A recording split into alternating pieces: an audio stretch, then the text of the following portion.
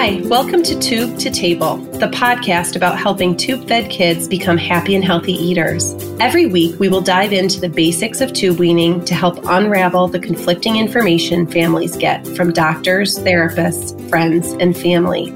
I'm Jenny, a feeding therapist, mom, and food lover. And I'm Heidi. I'm also a feeding therapist, and I love sharing meals with friends and family and helping kids learn to eat. Come with us as we share practical tips and provide real-world expert advice so that parents can help their little ones start their journey from feeding tube to family table. Hi, thank you for joining us on the Tube to Table podcast. This is episode 8, Every Moment Matters. Jenny is traveling, so we decided it would be fun to invite another member of our tube weaning team, Jamie, to be on the podcast with us. And we'll be talking about tube weaning moments from some of the therapists as well as some of the families that we worked with. So why don't we start with introducing Jamie? How are you today, Jamie? I'm great. How are you? I am great. It is good to be here today. I know. I'm so excited. Thanks for having me. Of course. So why don't you start by telling us how you came to be a part of the tube weaning team? Absolutely. So I started my career working in early intervention with Spectrum Pediatrics. So I was doing a lot of home-based therapy, seeing kids about once a week. And I was doing speech and feeding therapy at the time, but I really had more of an interest in the feeding side of things, and especially doing it in the home with the families. So I started doing a little bit more feeding therapy and responsive feeding therapy with Thrive. And then I started training for the tube weaning program. And now I'm a full-time member for the Thrive tube weaning program. So can you tell us a little bit more? Because I think for those people who don't receive early intervention services or receive early intervention services in different states, can you tell us what's special about the early intervention setting as opposed to some of the other settings? Yeah, absolutely. So the main difference, obviously, of early intervention that I think is pretty similar throughout all states is that it's done in the home, in the child's most natural environment, with the family there during the session. So it's parent-driven, it's home-based, and it really is all about incorporating therapy into the child's daily routine. It can vary, I believe, state to state on how much you're bringing into the home or what the focus might be with the family. My training specifically was done in Virginia, which follows the coaching model. And that is where we are focusing on working with the families to empower them to feel confident working with their child on strategies or helping their child throughout their daily routine. So our focus is, rather than pulling out the child and doing therapy outside of their daily life, we're walking into the home and doing therapy while the child's doing whatever they would normally be doing at that time. That's so interesting because I had almost the opposite experience in my early feeding therapy days. I think I was a therapist at the Children's Hospital for 16 years before coming to the Thrive program, it was Spectrum then. And in the hospital program, I knew lots and lots and lots about feeding and swallowing and all the medical things and did swallow studies. But the child and the family were obviously pulled completely out of their comfort zone, completely out of their home environment. Mm-hmm. And so it was nice in some ways because I got to set the environment the way that was the most conducive. But at the same time, it really, I think, was disorienting to the family and didn't always target their goals. So I think it sounds like between us, we have sort of a whole picture of some of the different settings and pieces of feeding therapy. Yeah, absolutely. And one of the other big parts of early intervention is when you initially set the goals, you're doing it as a team with the family right there. So everything is done with the family in front of you. So the evaluation, the goal writing, the therapy. And so that is definitely a huge difference. I worked in a clinic for a little while, and that was one of the biggest differences is, again, you're just doing everything with them in their natural environment while they're in front of you. And that is one of the things that's pretty similar to our tube weaning program, obviously, is working with the families right there. But it's a little bit less intense, of course. So that's one of the differences there. Well, and that early intervention program is exactly what Spectrum and Thrive, what the tube weaning program is based in, is the importance of incorporating the family, the importance of making it naturalistic so it can be a sustainable thing and looks a little different for every family because every family is a little bit different. So it's just an important highlight, I think, that we haven't talked about as much up until now about how that works in our program. Yeah, absolutely. And I learned so much from doing early intervention, even if it was a focus on speech therapy or focus on feeding therapy. It was still, when I transitioned to working in the tube weaning program, I had that experience of working in the family's home, and that helped me a lot with my training and still helps me a lot with families. And, that's one of the biggest things that I love about our program is that we are in the home with the family during these intense days with them. And that's something that you don't get in a lot of other clinic-based or hospital-based programs. Right. Whereas in the hospital-based programs, I got a lot of experience with lots and lots of different kids with different diagnoses and, different backgrounds. So that was interesting and added a lot to my knowledge base as well, but was missing that family piece for sure that Spectrum is based on. Yeah. And those are really important.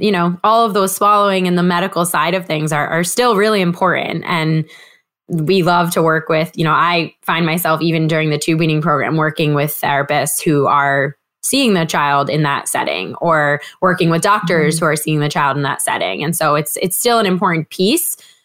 But I think, merging those two is what makes it pretty unique. Right. I think so too. And I think there's just so many things that we both learned in all of our backgrounds that we bring to the table as we've worked together and have formed this program.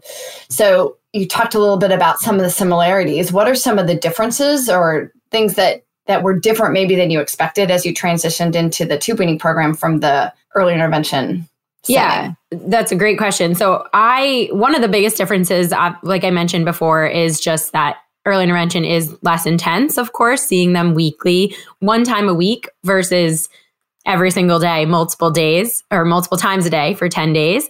And so you're just not there and it's no one's fault. But within that setting of therapy, in the typical EI therapy, you're not there to see the difficult things that a parent or family might be going through during that time, or you're not there to see the stress that they're feeling when they're left alone. And so with our program and with tube weaning, I feel like we are talking to the family all day long, even if we're not there. And so we get to talk to them about why they're feeling the way they're feeling or what they found difficult during that one meal that we weren't at. And, in early intervention, you do set a joint plan and you talk to the family about what they're going to practice for that next week. But a week's a long time. And so when we work with families and it's meal to meal, we're seeing how much stress can build up just within 2 hours. So I think that's really important to be able to catch that and be able to focus on that with the families. Absolutely. I think that was one of the things that was probably the most eye-opening to me when I went from the hospital setting to the tube weaning setting is the extreme amount of stress and the extreme amount of difficulty and just the significant impact that having a feeding tube has on a family. I think I've always overlooked the importance or the significance and the stress that builds up from meal to meal. And I think the other thing that is a little surprising is the cumulative effect of the discouraging moments that come when, repeated failures or repeated offerings of food are rejected and just the cumulative effect that has on the family and on the dynamic of parents and kids together.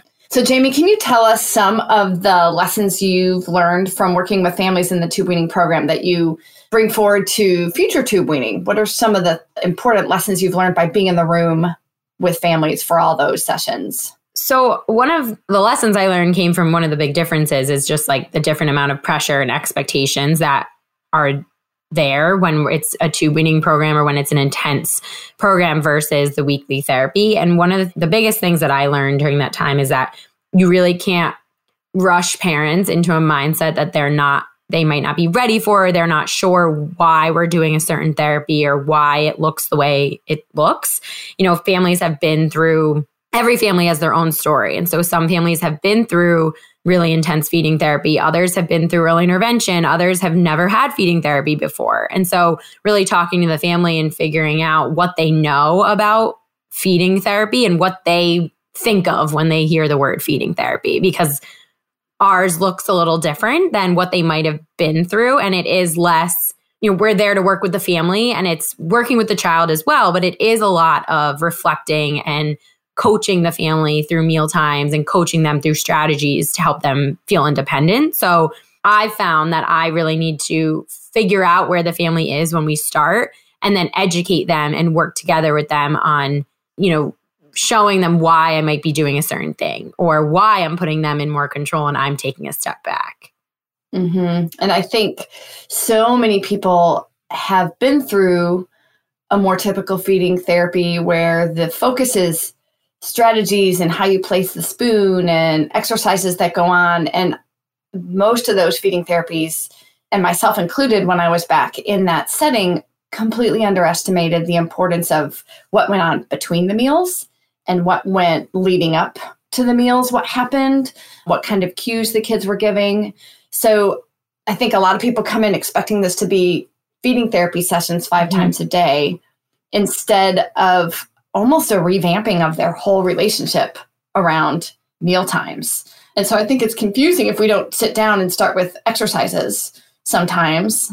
But I think that's where the lesson about finding what families' beliefs are and what their expectations are and explaining why we're doing what we're doing is actually really important. And I think, have you found that to be confusing to some families? Absolutely. I feel like, I know we as therapists have talked a little bit about sometimes when you first walk in on that first session or that first day, you get this sense that families are looking at you, expecting you to kind of take out a magic wand and be able to make their child eat or kind of help them immediately. And that's been something that I really had to learn and work on for myself is I get why they have those expectations. This is a huge part of their life. And this is something that they've really invested in and they're really excited about. So it makes sense that they have those expectations.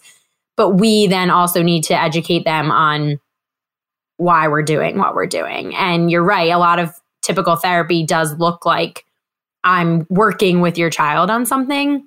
And again, although our program does work with your child on whatever they might need at that time, a lot of it is working with the families and talking to them about what they're expecting and what it might look like. And their relationship with food or their relationship with their child and really breaking that down.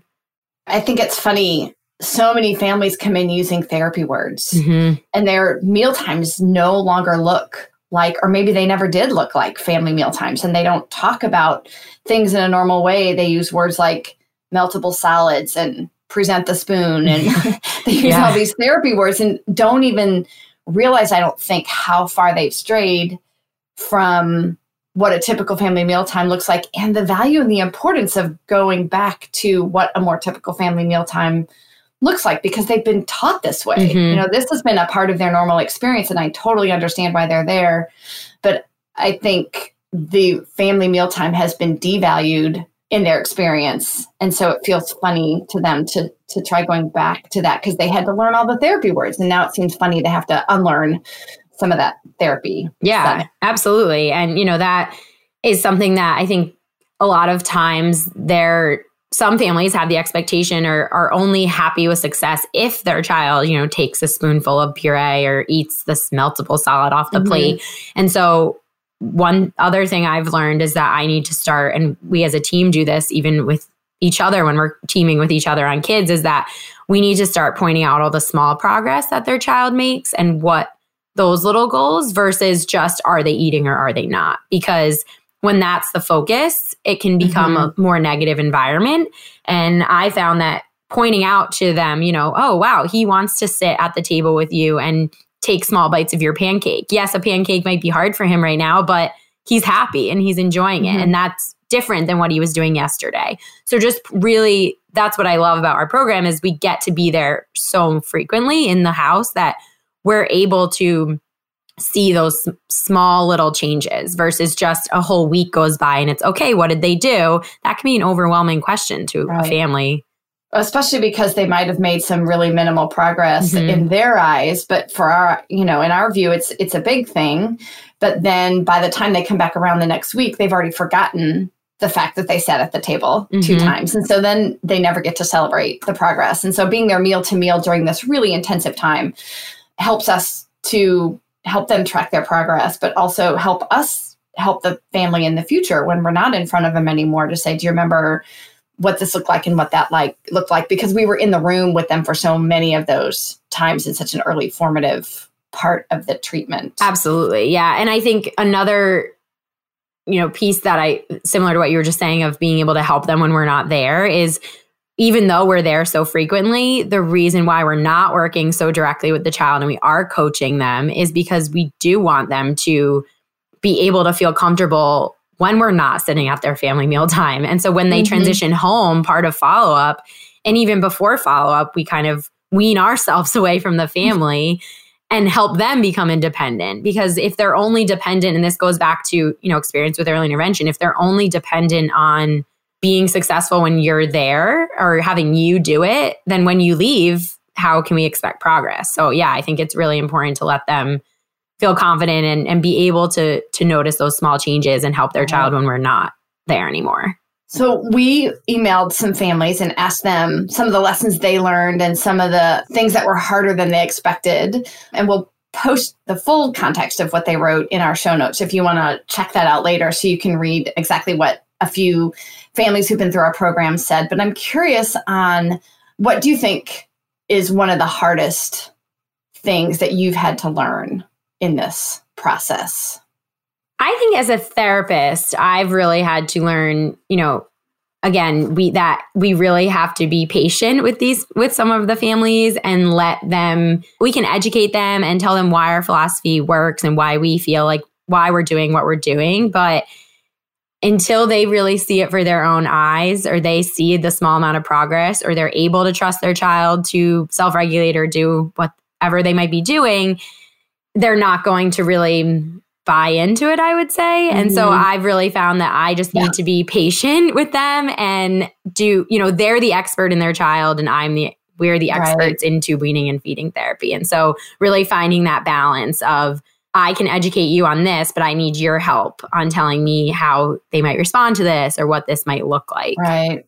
Well, it's interesting. I think all of the families that we've contacted, and really most of the families that we work with, one of the hardest things is they need to learn to trust their child, and they need to learn to trust their child's ability to self-regulate their intake and to trust their child's ability to overcome difficulty. And I think that echoes a lot of when I think about the hardest moments in tube weaning, when I go home at night and just can't get things out of my head sometimes in that process, because I understand how difficult it is. And, I'm not only feeling my own difficulty, but I'm feeling the family's difficulty along with my own, because I know that they're struggling with this. And I think that's kind of consistent with what everybody says. Everybody is having a hard time at some point in this process of learning to trust their child's instincts and to allow their child to build on their own strengths instead of us stepping in and doing it for them. Absolutely. Yeah. I think, a lot of the answers we received were talking about how waiting was the hardest part. And just like that was the hard part, because they were waiting at the same time that they were also wanting to put the child in control. So you're waiting, but you also feel like, I know you and Jenna talked about this last week, you can feel like you're doing nothing, but that doing nothing is actually the most important piece. And so that also is one of the hardest pieces. And I agree, as therapists, it's hard for us too. And since we're there so much with the family, we do, you get close with these families and you do want to see the progress and you do want to help them through the stress that they're feeling. And so being there, we're able to help guide them through that and kind of help them understand these feelings. But at the same time, when it clicks and families do start to realize it, it's one of my favorite parts of the program. Well, and I think for families, another common response and another thing that I echo with them or, commiserate with them or whatever, that one of the things that is difficult and rewarding all at the same time is working with the child's medical team. When we can all work together, it's such a satisfying experience because, there's someone that's going to be able to take over when we're gone. But I think sometimes in the beginning, it feels like an uphill battle to get everybody on the same team and get everybody on board. And I know a lot of families, in fact, I was talking to a family just yesterday. It was like, why do I feel like I'm crazy? Why do they make me feel like I'm crazy to think that I want my child to eat? That shouldn't be crazy. I was like, no, you're not crazy, but you are absolutely not the only one that feels like you're gearing up for battle every time you go and talk to the medical team about the importance of having your kid eat by mouth instead of by tube. That shouldn't be difficult. No, not at all. And I think that's one of the things that a lot of families tell us is that they, have had that difficult battle. And that's something else that we have to keep in mind too as therapists, because some of these families really don't have a lot of trust in medical professionals or therapists or people who are trying to get their child to eat. And so they come to us, some families come to us with that background. And that's another thing we really just have to keep in mind, because we need to earn their trust and show them that why we're doing what we're doing. And, that it is amazing though. And so exciting when after a child is, wherever they are in the program, when we're able to work with their medical team and talk with them about the progress we've seen and help them through follow-up and let their medical team know that they're not done after these 10 days. We're with them for a long time after that. And we're going to be there to help them through the ups and downs that come with being a toddler or being a baby. And so we're there to help them through that.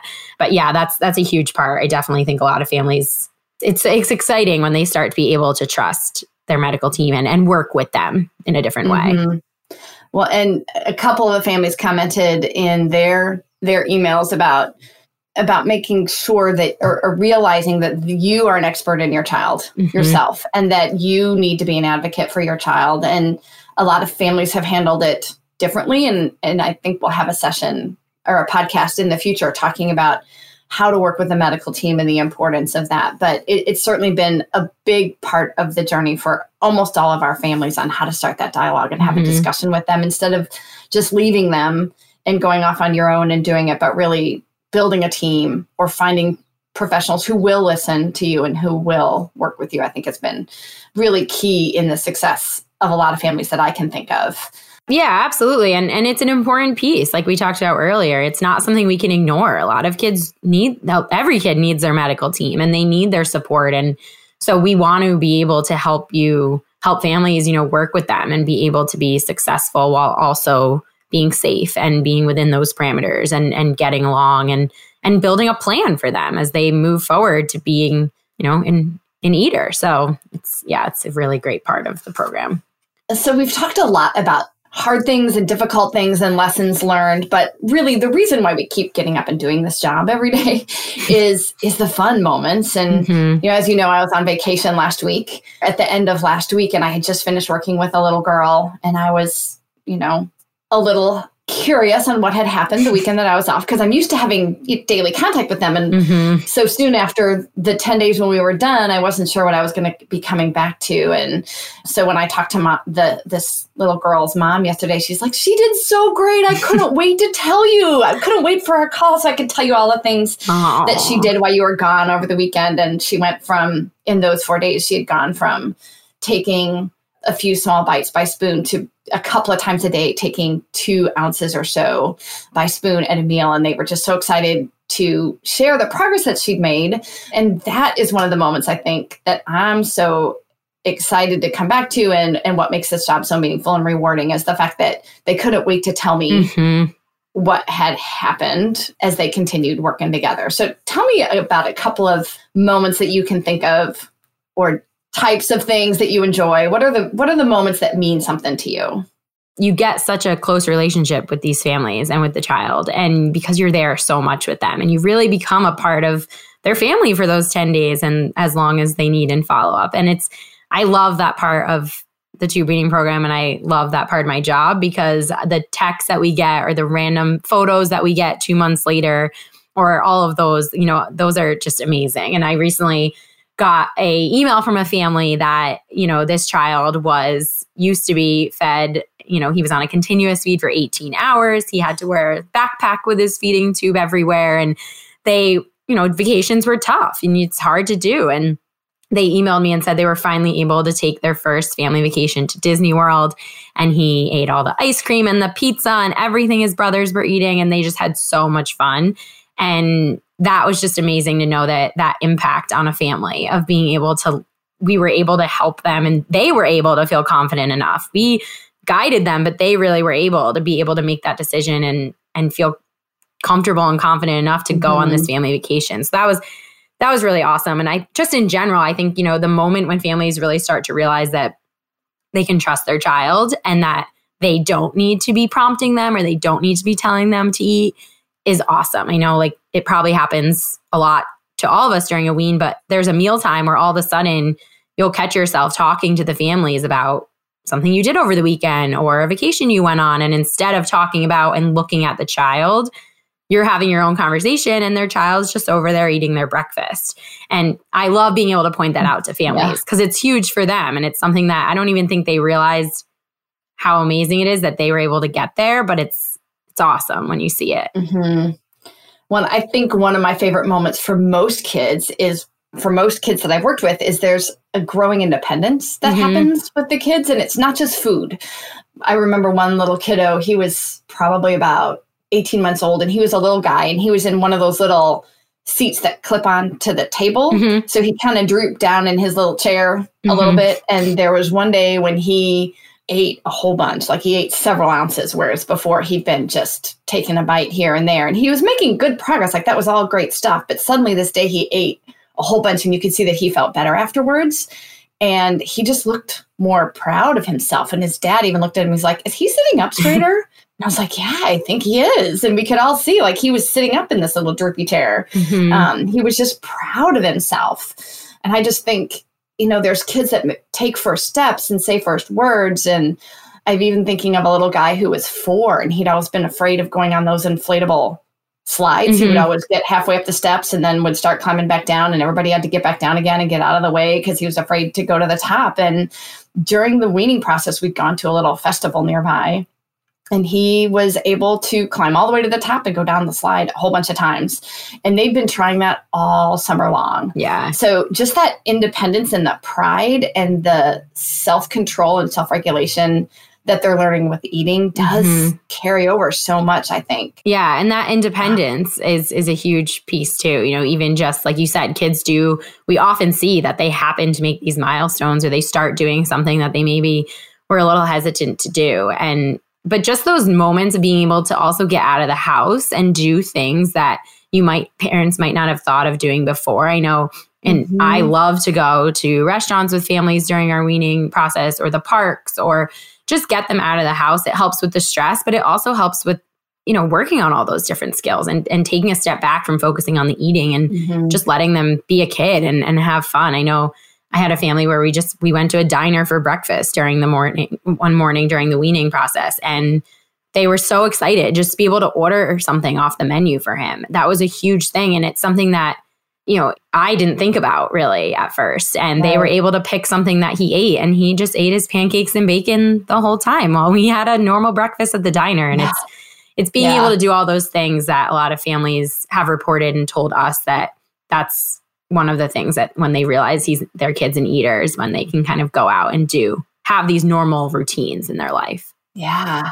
Well, it's always astonishing to me how long lasting the impact is. I remember getting a Father's Day text from someone when we had worked the spring before. And I just got a text on Father's Day that said one of the great moments of being a father was being able to eat with his child. And he didn't realize how he was missing it and that it never got old. Oh. And that had been almost a year before. It's amazing. So it's just, you know, how I think we hear over and over again, it's in some of the show notes too, the parents that they still get joy out of watching their kids eat with their friends or still get joy out of eating with their kids. And it's such a small thing to so many people, but it's just such a big thing for families whose kids have been on a feeding tube, even for a short period of time. It's just an important part of being a parent. Definitely. Yeah, I know. I've gotten the lunchbox photo of their first day of kindergarten and, you know, we worked with them when they were 2 or things like that. And so that's one of my favorite parts of this job is just being able to get these updates and being so close with the family that they trust you and they want to keep you updated too. Well, one of the reasons why we call this episode Every Moment Matters is because the parents tell us that those moments do matter and that even when they have those negative times, even in the midst of when they're just figuring out the tube and the kids are throwing the tube up and it feels like you're in the darkest moments of your life, that there are these happy moments, even if it's just ordering a donut at Dunkin' Donuts with dad for daddy-daughter Saturday or whatever, that all of those moments come together and make this such a meaningful and important process and time together. And all those moments come together and create the outcomes that we see So I hope you enjoyed hearing about some of these little moments that we shared with you this morning. If you do want to check out the show notes, we have some more notes from families that we asked about their experiences. If you're following us on social media, we would love to hear your stories too. And I know other families would enjoy and appreciate knowing that other people are struggling, or that there's things that you can look forward to that bring hope to where they are right now. If you have questions or topics for future episodes, we'd love to hear those as well.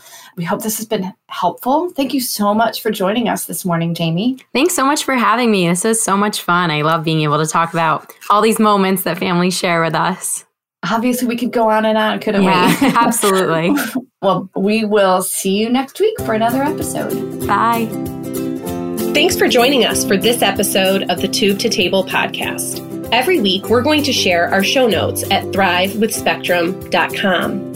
In the show notes, you can find a summary of what we discussed and links to all the resources that we mentioned. Also, you can visit us on social media. On Instagram and Facebook, we can be found at Thrive with Spectrum. And on Twitter, you can find us at Thrive with SP. Please don't hesitate to reach out to us on social media and let us know if you have any input or any topics that you'd really like to see us address. We'll be back next week.